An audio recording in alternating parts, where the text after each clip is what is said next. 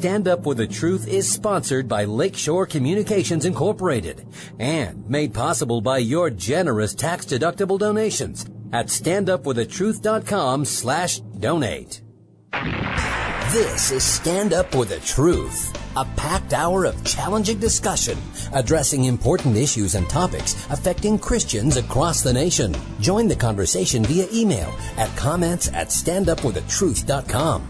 Now, David Fiorazzo. Good morning, brothers and sisters in Christ, the remnant. Thank you so much for tuning into this edition of Stand Up for the Truth. Great new guest today. I can't wait to get to him in just a minute. Father, thank you for giving us a new day of life and hopefully health and strength, and we trust you in all things, Lord, as we navigate the culture and what's happening in our country. We pray for wisdom, as we always do, Lord, and we thank you, God, for your Holy Spirit. I don't know what we would do without you and your presence in our lives, and I pray in Jesus' name that you'd give us ways to be light and salt in our culture today, in our spheres of influence. Pray for those listeners who are discouraged right now, who are feeling a little overwhelmed, maybe reading too many headlines, maybe noticing what's going on in our government and our culture and the public schools. Well, Lord, encourage them, strengthen their faith right now. And that's my prayer for each one of us, that you would increase our faith and give us discernment to understand the times and know how to respond to these issues that are coming at us full speed, it seems. Lord God, I lift up this hour to you, and I thank you again for giving us this day and the freedom we have to talk about any issue that's challenging us as believers in this culture. In Jesus' name, amen.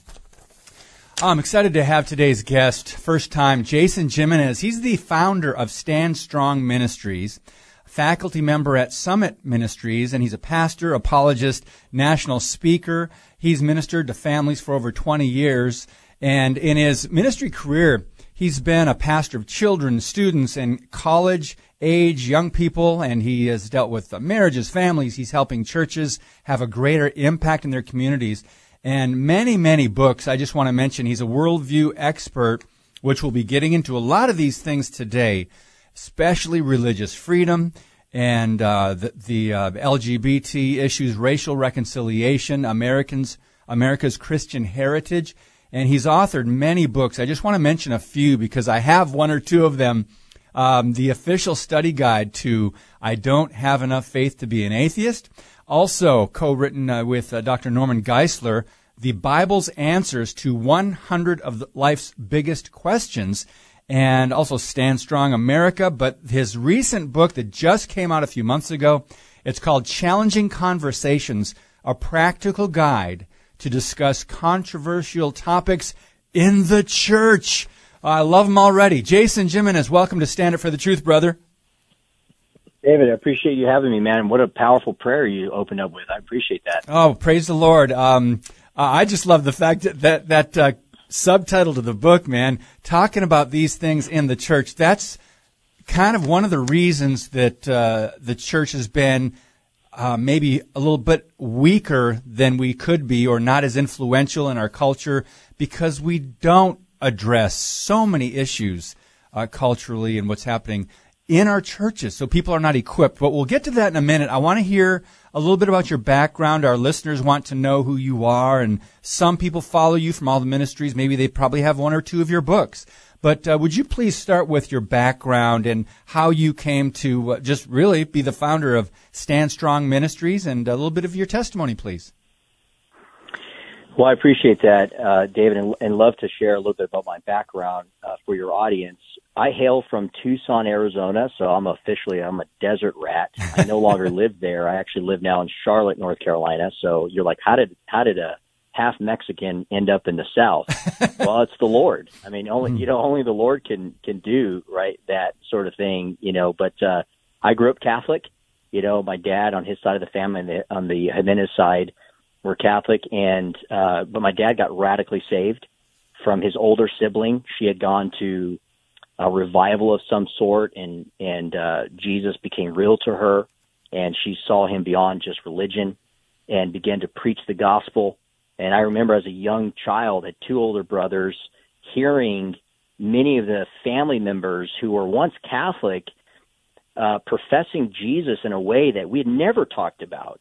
My mom at the time was a nominal Christian. She came from Illinois, from the Midwest. They had a kind of a Southern Baptist background, but not really strong faith in my early years. Well, since after my dad's conversion to Christianity, he began to take us to church. And that's when I started to really we went to Foursquare denominations. We went to home churches. We went to the church down the street. And eventually we actually landed up at a Calvary Chapel. If some of your audience are familiar, it's a non-denominational. Absolutely. The founder, who was Chuck Smith, right, who passed away a few years ago. Well, lo and behold, I eventually get ordained as a Calvary Chapel pastor. And that's when I began to start doing my work. In 1998, I began to work with students at a Calvary Chapel in Tucson, Arizona. And one of the reasons I really felt the call of God in my life was after the death of my mom. She was killed in a car accident when I was 15 years old. And one of the things that God had used my mom to, and again, of course, hindsight's 20/20, but it all became much more clear to me why my mom was in many ways prophetic over my life. And realizing it now, I only had a short period of time with her. I didn't know that. She didn't know that, but God did. And I believe God was using my mom to prep me for the future of my life and ministry. And so there were many times when I was a child and when I became a teenager that my mom would speak over me and say, God has a calling in your life, son.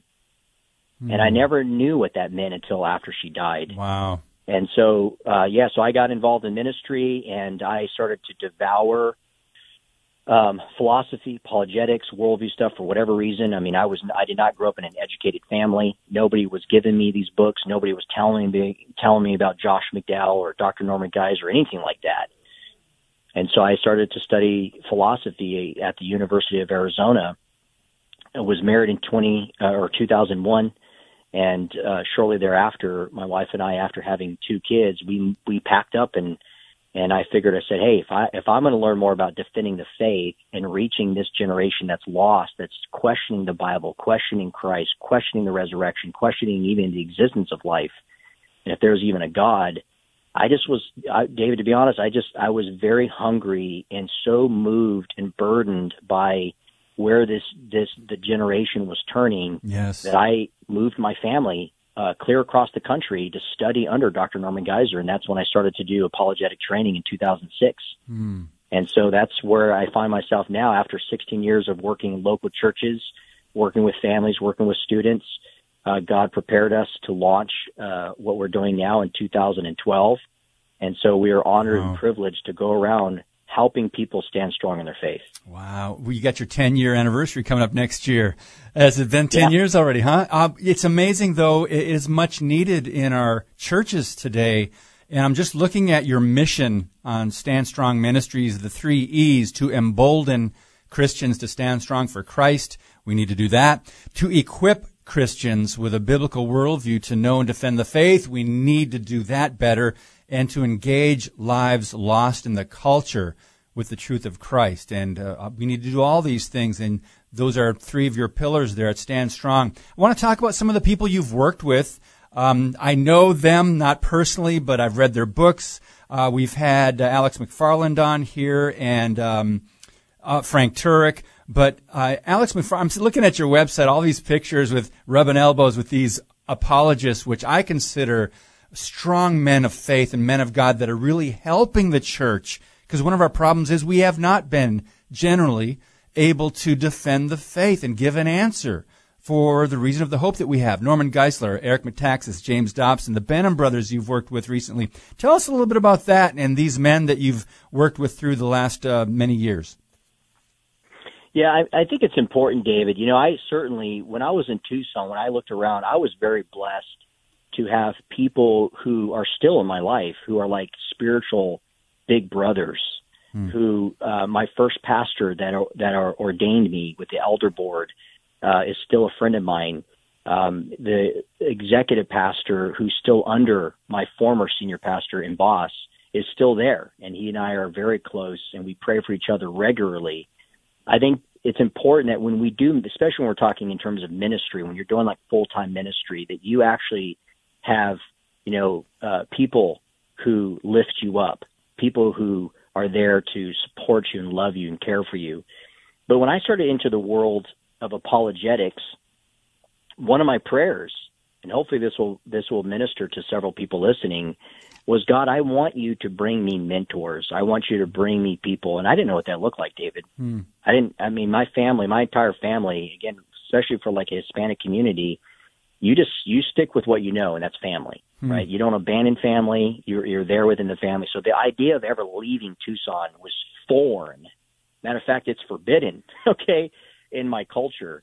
And so, I wrestled with that. I didn't know the outside world. I'd been to Mexico. I'd been to California, I think, at the time. And so this idea of going even to the South was so foreign. But to what you had said earlier, I was reading Dr. Geisler, and I picked up Legislating Morality and Frank Turek. I'd been a co-author of that book. And so, what we did? We jumped on the plane. It's probably early 2003, and I met Frank and Dr. Geiser for the first time at a conference that my wife and I came to, and we kept it private. We knew something was going on there. God was moving us, and I just began to pray. Well, fast forward, Frank became and still is a very dear friend, and I just said, Lord, in order for me to do what you have called me to do, what I was believing that at the time what God was calling me to do, and that was to get into the world of apologetics to defend the Christian faith, but primarily doing that within the arena of the church to equip Christians, as you just alluded to with Embolden, Equip, and Engage. I need to learn from the best, right? Yes. I want to learn from these guys. What do they know? What can I learn from them? Not just answers to people's objections, but how does one live in the world today that is honorable to the Lord and to man? And so I was privileged from 2006 until his passing to walk alongside Dr. Norman Geisler, to travel around the world with him, to be in the hotel room with him, to have breakfast with him and Dr. John Lennox and so many other people, and just be in a world where I never had that growing up. I had always had a respect and a reverence for pastors. And so now being with these men of faith, and then one thing led to another. And then, of course, God blessed me with a good friendship with Alex McFarland. And Alex began to introduce me to people like Lee Strobel. And, Frank Turek is introducing me to people like Sean McDowell. And Sean McDowell's introducing me to something like Summit Ministries, that I'd heard of, but I never knew anything about it. And so I am honestly blessed and privileged to have a lot of friends, not just colleagues, but dear friends who we support one another, because it is tough out there when you're defending the faith and you get threats in the cancel culture where people are trying to silence you, they're trying to belittle you, they're trying to bully you. We all can relate, right? Absolutely. And so it's important that we are there to support one, not just endorsing each other's products, but supporting one another to continue to stand strong. So it's been a great honor. I mean, the Benham brothers, if your audience knows who they are, they live 20 minutes from me. And, I got to know their dad, who's a pastor advisory to my life. And he was the one that introduced me to his boys years ago and knew that we would just hit it off. And we are now really close, and we do the I Will Stand Strong movement together. So I'm very blessed now to see the hand of God, how he has brought me people in my life they've just been a tremendous blessing to me and my family. And so I'm eternally grateful to the Lord and to many people like Dr. Norman Geisler, Frank Turek, and others. Yeah, love those men, appreciate their work, and we all are having to deal with cancel culture to some degree. Our Facebook page, shadow banned for many years now. But I just want to mention before, we'll get to your book a little later, probably in the next segment, people that have, you gave you an endorsement, Jim Daly, Focus on the Family, President Dr. Frank Turek, John Stonestreet, Jeff Myers, Benham Brothers, also Scott Klusendorf, and others. By the way, I heard Jeff Myers is undergoing, is it chemo for cancer? How is he doing? Yeah, I appreciate that. And I encourage people, Dr. Jeff Myers is the president of Summit Ministries. He's been there now as president for almost a decade. Of course, he goes way back when Dr. Noble was still leading it. And he founded the ministry back in the early 60s. But yes, we just got some fairly bad news before the end of last year that he had been diagnosed with testicular cancer. And so they caught it early. He was definitely having some symptoms. He is going through a second round of treatment. And, of course, his white blood cells were down a while there.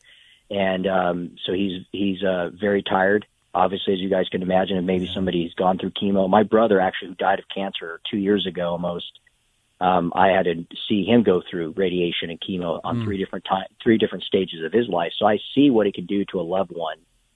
He's standing strong, though, man. He's fighting it. They're very optimistic that they caught it early and that the three rounds of treatment will do its job. And so he's in round 2, and we just got to keep praying that we're seeing signs that the cancer will shrink and disappear. Yes, in Jesus' name. And if you don't know, listeners, if you don't know who Jeff Myers is, look him up. Summit Ministries, I used to watch a lot of the programs on NRB. And I just really appreciate that ministry. So pray for him, God's will, healing and strength for him, and that God would continue to use that ministry. Jason, one thing you mentioned your mission is about, to help. Now, this is interesting, the wording, and it's so good. I think we are right on the same page here. Our mission is to help Christians move from uninformed, confused, and disengaged to grounded disciples of Christ with a solid biblical worldview. Now, that first part of that, a lot of people are going, wait a minute, Christians are not supposed to be uninformed, confused, and disengaged. Can you talk about that? Because I love that statement. Well, I appreciate that, David. And I remember as we were gathered around, many of us through the years, we've actually, in time crafted it to be that. It wasn't that initially, but it's evolved into that. And one of the main reasons is because if you look at Scripture, you see that repeatedly. You see, again, James talking to the scattered churches, the first letter that's written, because they were actually living a counterfeit, right? There was confusion. There was dissension that was taking place. Paul many times said, I write these things to you so that you may not be ignorant, my brethren. When you see the compel to owe your brother nothing but to love one another in Romans chapter 13, the reason being is because of the apathy, because of the disengaged. When Jesus gives them the commandment to do the Great Commission, you don't see everybody doing it because people are not, for whatever reason, fleshly desires, fear, becoming apathetic, indifferent. You see that repeatedly throughout Scripture, about Jude teaching people to contend for the faith, to engage, because oftentimes our tendency in the flesh is not to, right? To confront sin, to call things out. And we could become not just complacent, but dismissive.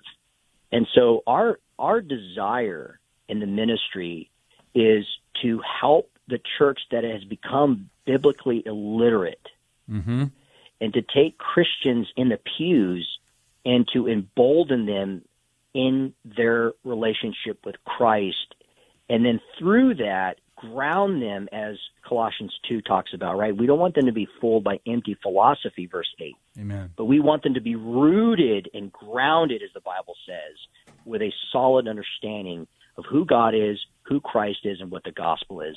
And we teach them through the infallibility of God's word. And so we use a form of apologetics in that process to teach them what it is they believe and why they believe it. So I think through the years as a pastor, rather than just saying, here's some information, let me equip you, I look to Embolden first, because there is a lot of confusion. There is a lot of people who are kind of disinterested. And I think of Gen Z. Gen Z today, when you look at it across the board, are disinterested in Christianity and disengaged with those quote-unquote Christian kids who are raised in the church.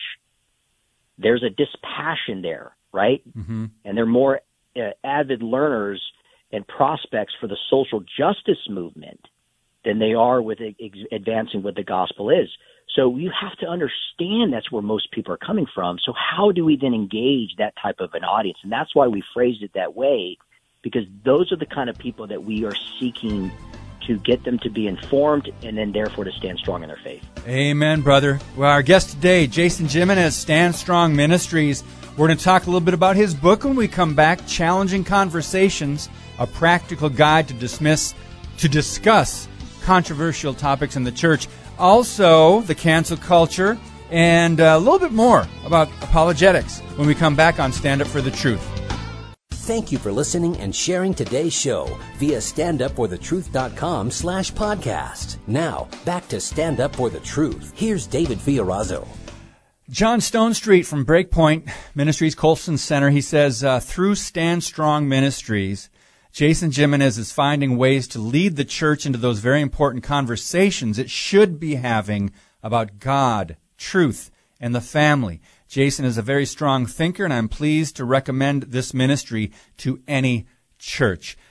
Jason, I love Stonestreet as well. You've traveled with Alex McFarland and probably some other of these men of God. Do you really focus on millennials, youth groups, when you travel to do some of these conferences? Tell us a little bit about that. Yeah, so there's the way that we've done it is there's several needs, and so I'm not just pigeonholed into one specialty.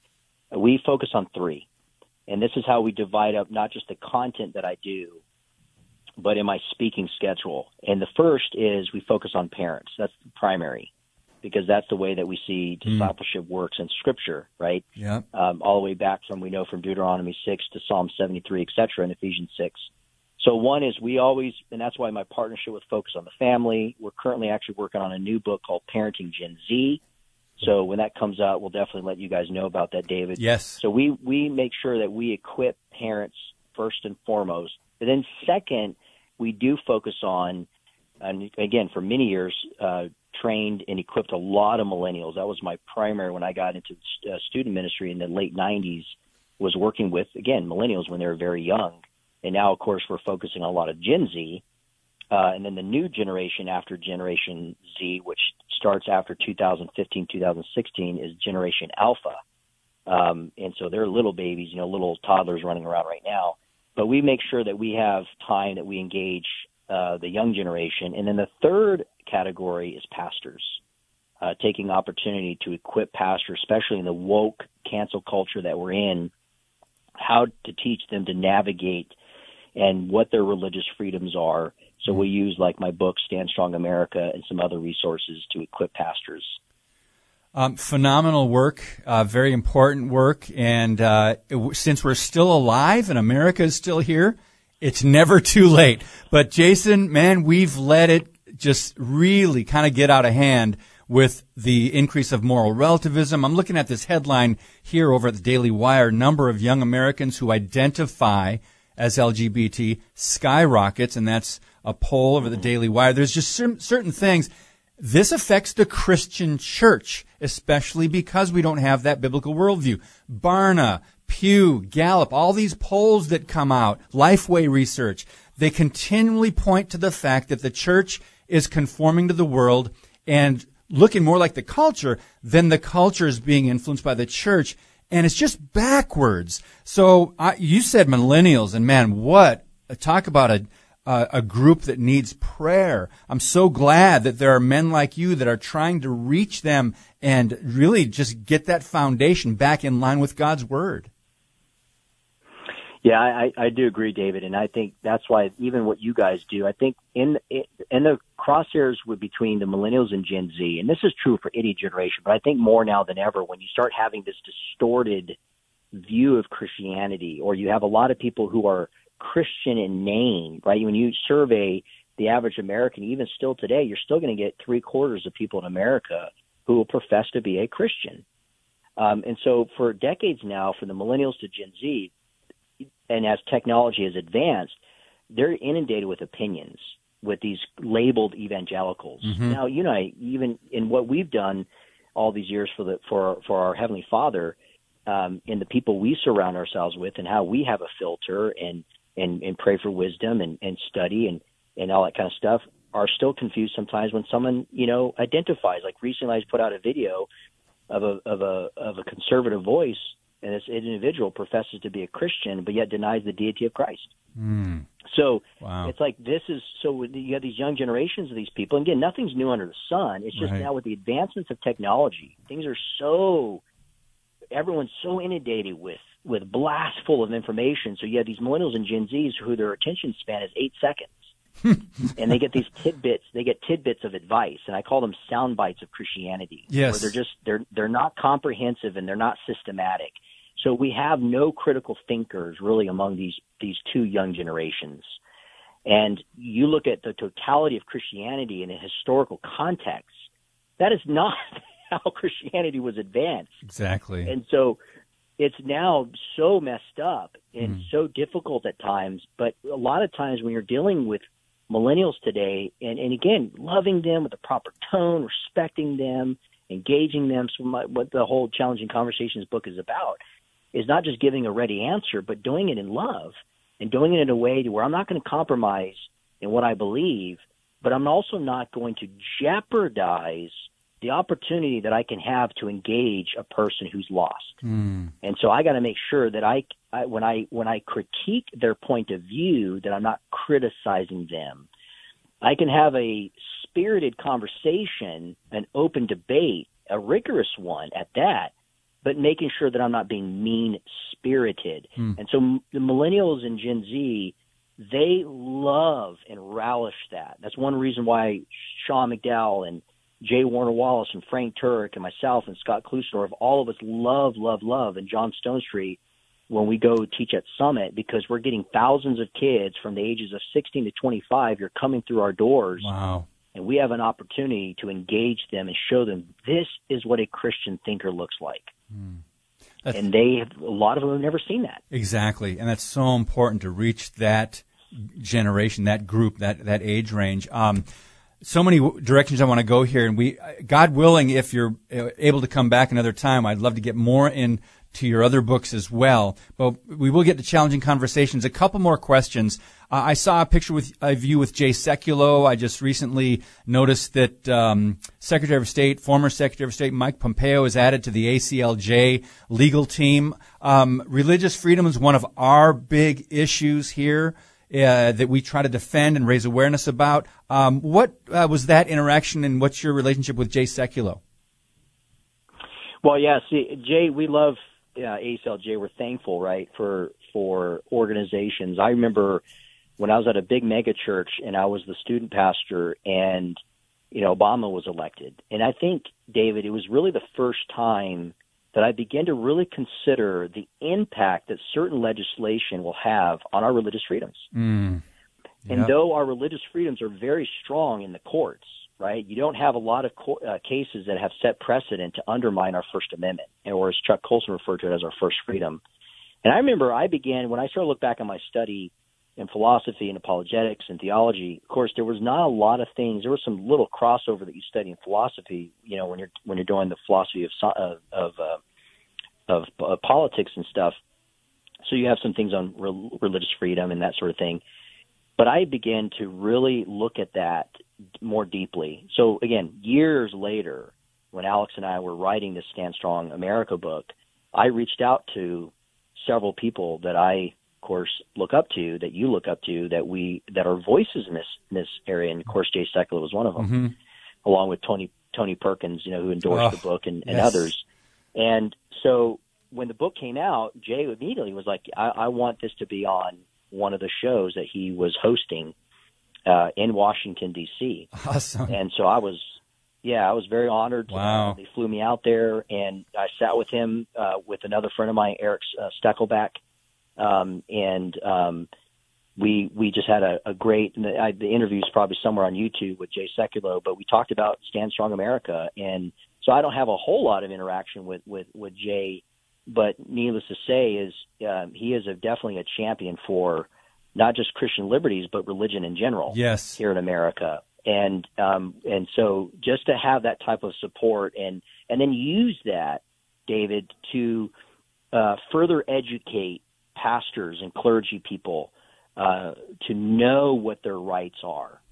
And that is so very important. And so just leveraging those type of connections with people in Washington, D.C., and learning from them. That's one of the reasons why we did Stand Strong America, is because we wanted kind of a manifesto, a booklet of some sort that we can hand to pastors so they can understand how we've developed these liberties in America, which makes our nation so great, but also understanding the threats that are within our country that are undermining them. Yes. And I believe it's the duty of the shepherds to know what those threats are, not just to call them out, but to also protect their people from such attacks. So Jay's been a great voice of reason to help me through the years and how to do that.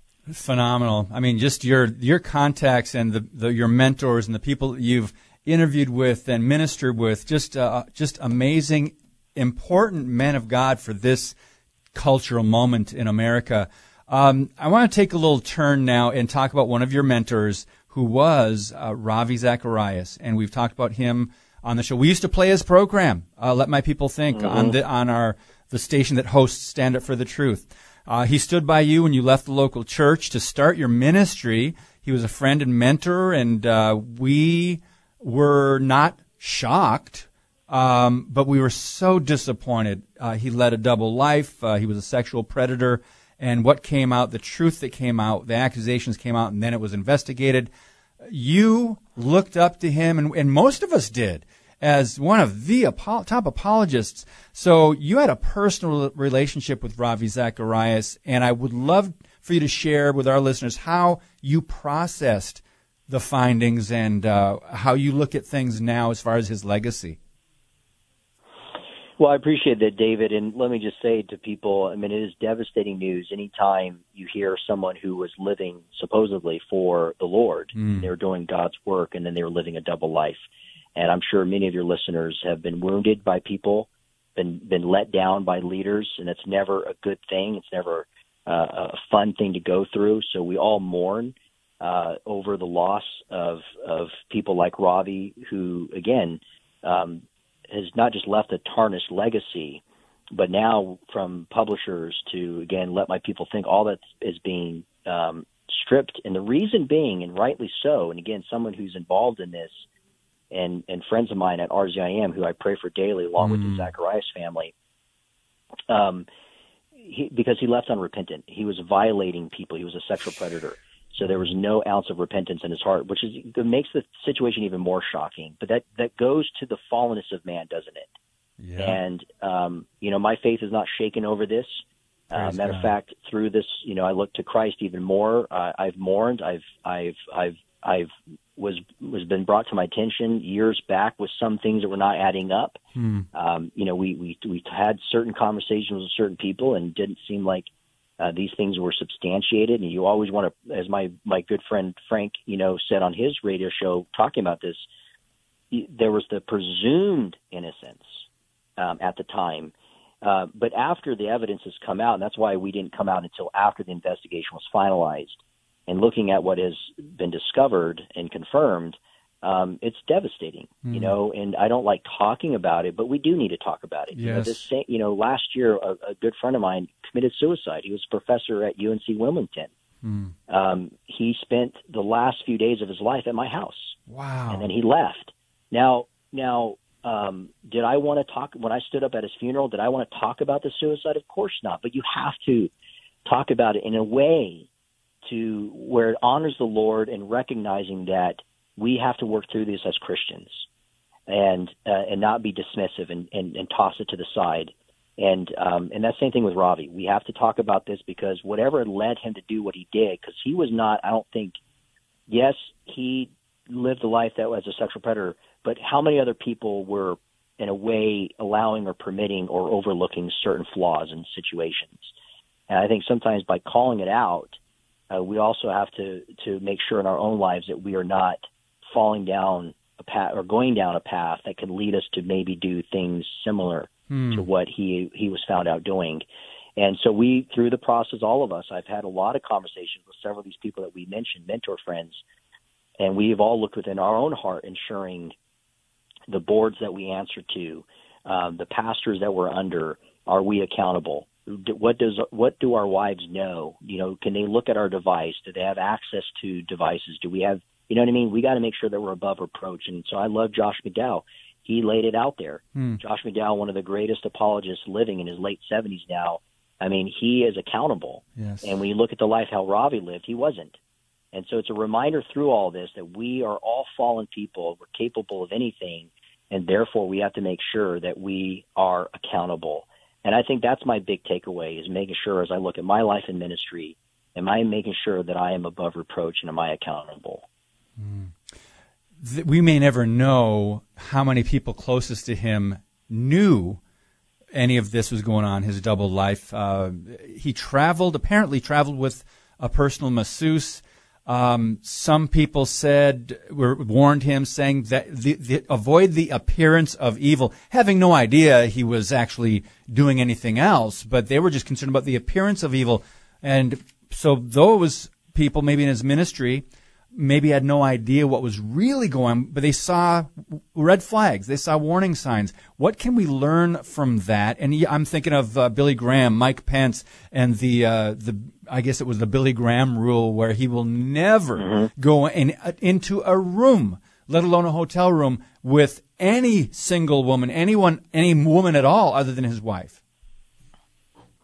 Yeah, I think, and we are to blame to some extent. And again, we pray for the victims. We pray for the victims. We don't know them by name. There's anonymity, as you can imagine. The only person you know specifically is Lori Ann Thompson, the Canadian woman who's come out. And I think since then, RZIM has released that non-disclosure that Ravi, at the time when he sued them, forced it on them. So we're getting more information from her. I leave that to people if they want to discover that on their own. But I think, yes, what we have to take responsibility, and you're right. I know several people who work there, and I love them dearly. I don't blame them for the sins of Ravi. Right. Ravi lived a very private life. Again, so yes, he was a mentor. He was very supportive of me. I got to interact with him on multiple occasions through several years. But it's not like, I went on vacation with Ravi. It wasn't like I traveled with Ravi and spoke on the same stage with him. Mm-hmm. Very few people did. Abdu's a friend, Vince Vitale, before that Nabil, before he died. But even those men, they weren't always with Ravi. That's right. But I would say that one of the problems, though, is that I think, David, in this world that we're living in with this, again, we talk a lot about this, and I don't know fully what the answer is. We can talk about humility and the power of the Holy Spirit, but what does that actually look like in the lives of teachers? But so many of these teachers today, we idolize. We look up to them so much that I think that we're so favorable over them, and we don't believe that they would ever commit an act of sin, because that might tarnish our view of them. And because they're just in such high standards, we kind of put them on par to these fictitious Marvel characters like Thor and Captain America. And so we're gullible. I think a lot of times people get so gullible, or they don't want to think the evil. Or, again, these people that are in these powerful positions, they have a lot of sway. And your job or your career is in their hands. And so there were times enough to where Ravi was being warned by executive people, even just on appearance sake, or when questioned about certain accusations, he would go ballistic. And I think that's a reminder. And again, let me say something. I'm a victim of molestation when I was a child, so I understand what it feels like when someone who you are to trust is telling you to do something that's actually inappropriate. And so when these kind of people are masters of how they can manipulate someone. So we don't blame these victims and expect that they should have done certain things. There were some who knew it was wrong, and eventually they had enough, and they either quit the job or they did say something. And the sad thing is the people that they trusted with information, in the end, did not call Ravi out. And I pray to God, just like anybody who is taking advantage of a position of power that God has given them, especially someone who's clergy, especially somebody who's using their position as a pastor to spiritually abuse people, that they will be found out. Yes. And you know what? Let me say something. Jerry Falwell's, the Carl Lentz's, and the Ravi Zacharias' are done. God is cleansing his church right now. Amen. And I pray for all those victims out there that justice will be served someday. It may not be on this side of heaven, but it's coming. The person who perpetrated himself on me never paid for the crimes that he committed. But eventually in life, he had a stroke and he eventually died a miserable life. That was a consequence to his sin. And before he died, I had already forgiven him for violating me. And I know there are some victims who've done the same, even though RZIM let them down. And so I'm hoping and praying, as the whole ministry now is falling apart, and maybe he'll be gone a year from now. Maybe RZIM will be over. But guess what? Christ still rules. Yeah. So it's not the end of the world. We still have Davids like you and Jasons like me out there preaching the gospel. So God is not restricted to all of this. He's revealing, all right, the sin. And I think God's cleansing house. And so that's what I say is we got to be afraid of what God's doing right now. Amen. In a holy way. And I think also, I appreciate so much what you just shared from your heart, Jason. And also, I think God is separating the sheep from the goats, so to speak, even with what's happening with COVID. But we've got to take another break. We're with Jason Jimenez, Stand Strong Ministries. As soon as we come back, we will dive into his book, Challenging Conversations, a practical guide to discuss controversial topics in the church. Your monthly financial support of StandUpForTheTruth.com is needed and appreciated. Now, back to today's Stand Up for the Truth with David Fiorazo. Our guest, Jason Jimenez, Stand Strong Ministries. We're just now getting to his new book. And he said off the air before we got back on that he would come back so we can talk more in depth about this. But his other books, I just want to remind you guys what he's got available. Stand Strong America, a book with Alex McFarland. Also, another one called Abandoned Faith. I Don't Have Enough Faith to Be an Atheist, the official study guide with Norman Geisler, and the Bible's answers to 100 of life's biggest questions, also with Norman Geisler, and right now the new one, Challenging Conversations. So, Jason, we know we have an idea what some of these challenging conversations are, but I'm looking at some of what's in the book. What do you want to start with, and how did you decide to put some of these together? Well, you always, as a writer, you're always trying to answer the question why. Why is this happening over here? And when you start deliberating and contemplating and meditating and praying through that, Lord willing, right? You get the what. What do we do about it? And so when I was noticing, and I have been, David, for quite some time, I can't exactly point out a specific day and time when this book concept, if you will, came to mind, but it's been developing for quite some time. And because what I was noticing was that Christians, rather than engaging on these type of topics that you and I have been talking about, that are very uncomfortable at times, and you don't want to be coming off as someone who doesn't care or you're condescending, you're being judgmental. Oh, this about Ravi and this about, no, we're broken people, and it's devastating. And there are a lot of times, matter of fact, I don't think if you had asked me, and I've been doing, tons of interviews the last few months, and I think there was one that was like, hey, do you want to mention the Ravi thing? And I said, no, we're not going to mention that at all, because I was not in a place where I could talk about it. Yeah. That's life. Yep. That's life. And I've gotten to a place now where, I can talk about it, and trust that God will use it to minister to people. Yes. Like when we did that in the last segment. Now, I say all that because I was noticing there are so many opportunities where Christians can take, but they don't because they're too afraid. And so when you look at challenging conversations from anywhere from mental illness, having a conversation with somebody, let's say over lunch, and they're like, well, can you really have a mental illness and still be a Christian? Or why can't they pray harder? Or let me just throw some Bible verses at them. I would get that a ton. And then substance abuse. If you ever think about going into a church and wondering how many people in this church are abusing drugs, opioids, prescription drug medication. How bad is it? We don't oftentimes think that, but there are a lot of people, for whatever reason, are turning to substances. And then you think about people with porn addictions, right? You think about people with premarital sex. People are having sex outside of marriage and thinking it's okay. It's like the thing that we do now. We can live together, try it out, and get married down the road. And I'm going to a Bible study, no big deal.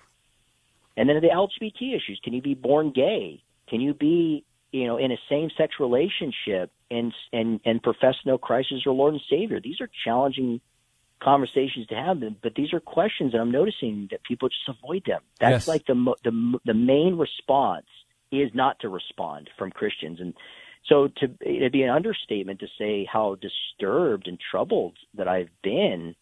But so pastorally, I wanted to, and again, the answer is not to be the aggressor, is not to say, oh yeah, I relish every time people bring up this kind of stuff. And let me tell you about the Ravi thing, and let me tell you about these gay people over here, and they just go in attack mode. And I'm like, no, I don't even want to be a part of that either.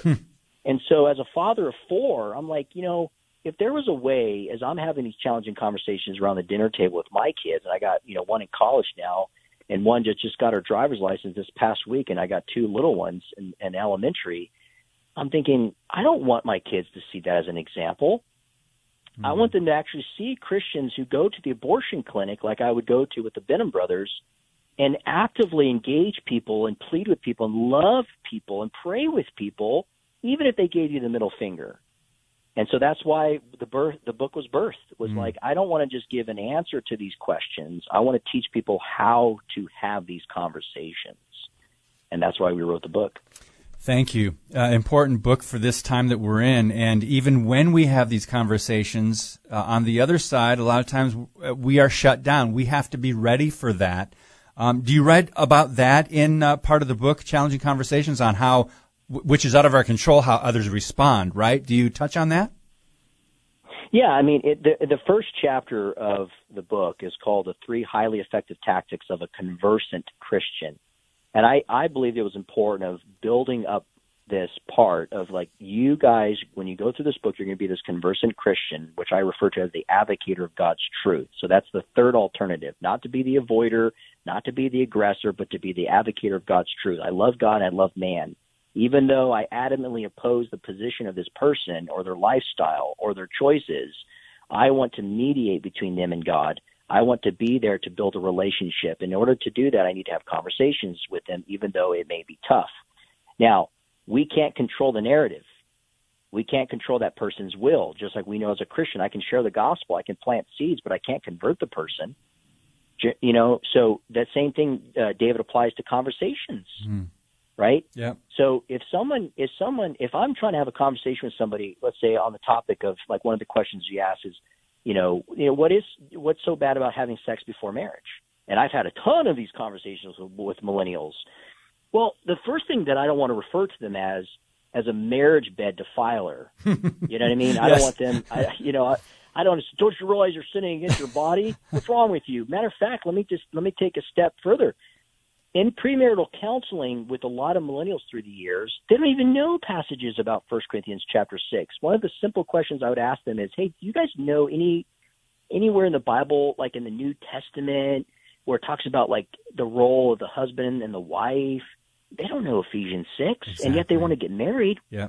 So what I'm saying is, and having these kind of conversations, posing a question like that, my job is not just to go in attack mode on that person and to prove why they're going to go to hell because they're having sex before marriage. I want to call out the sin and extend the grace of God to them and show the error of their ways as I talk about my mistakes and the errors of my ways. But through the grace of Jesus Christ, right, I am saved. And if you can have somebody who's a carnal Christian and show them the truth of God's word without compromise, by the way, show them the beauty of what marriage is intended to be, and then walk them through that and show them the standard, because God is the ultimate standard. There's a way that you can do that without becoming defensive and condescending. And I'm telling you, David, I just see so many Christians, they either check out or they get so upset because of this point of view that they go in attack mode. And as a result, look what's happened. I think a lot of the division that's happening, and of course with identity politics, you mix that whole thing in together now, and we're just having fights about my point of view with my ethnicity or my religion. Who knows?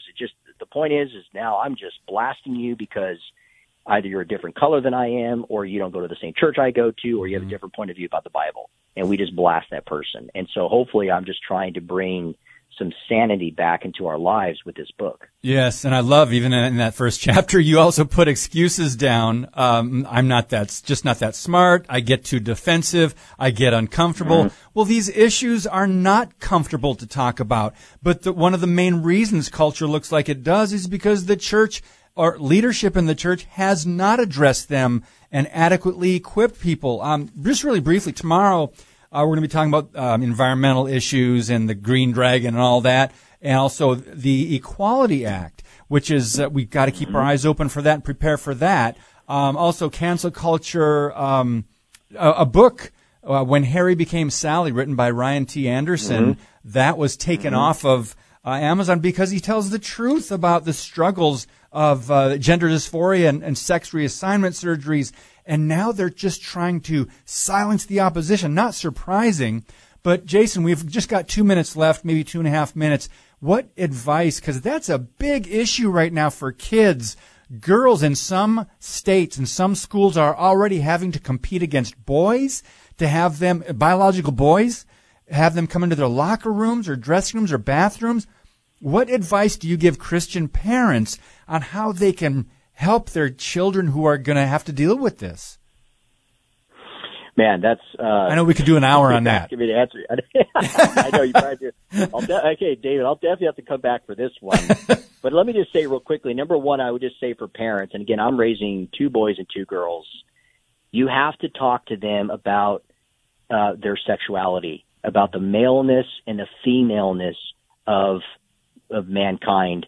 Bigotry only comes in the form of somebody who feels that you're preventing people from being exclusively who they want to be. Now that's true form of bigotry. But when I teach my children and parents out there teaching them about biology, that's not bigotry. God made male and female. Mm-hmm. He made us in His image. There's beauty in that. You teach them about the beauty of marriage. And then you know what? Depending on the age, when it's appropriate, you start teaching them about how destructive the life of a homosexual is. Especially a married one. You have to, just like you do with drugs, for example. And again, I'm not comparing the two. There are differences, but the point being is, you say, hey, this is what drugs will do to a human being. Well, similarly, this is what the life of a gay person will do right after a while. And you know what? It's not me assuming that. It's people in the gay community telling you that, and looking at the medical stats. And so we have to understand that. And then also teaching them about what does love really look like? Because, you know, the LGBT community says love wins, right?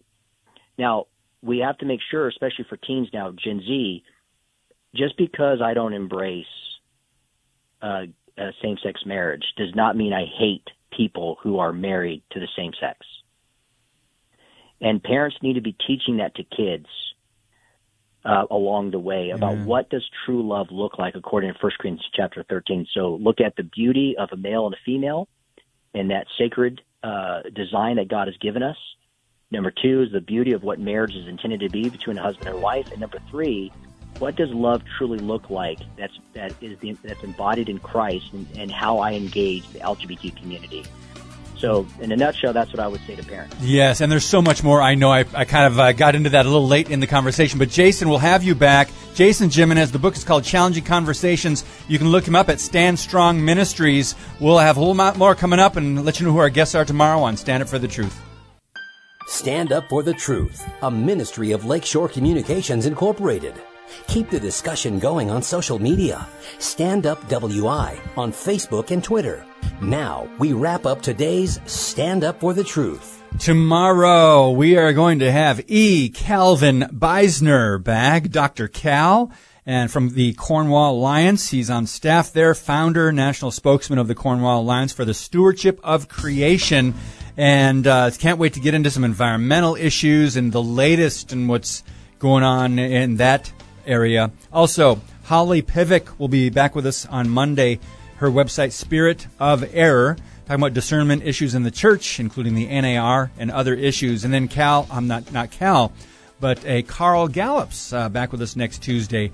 But Cal Beisner tomorrow. Thank you so much for tuning in. And as always, keep speaking the truth about things that matter. God bless you.